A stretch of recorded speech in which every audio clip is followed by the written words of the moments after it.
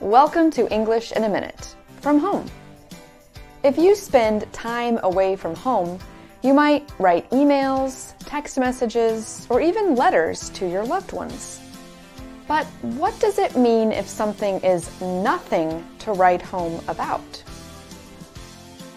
Jonathan, have you tried the new pizza made with noodles, the Pizzoodle? I have, and honestly, it's nothing to write home about. Not worth the price or the 2-hour wait in line. What?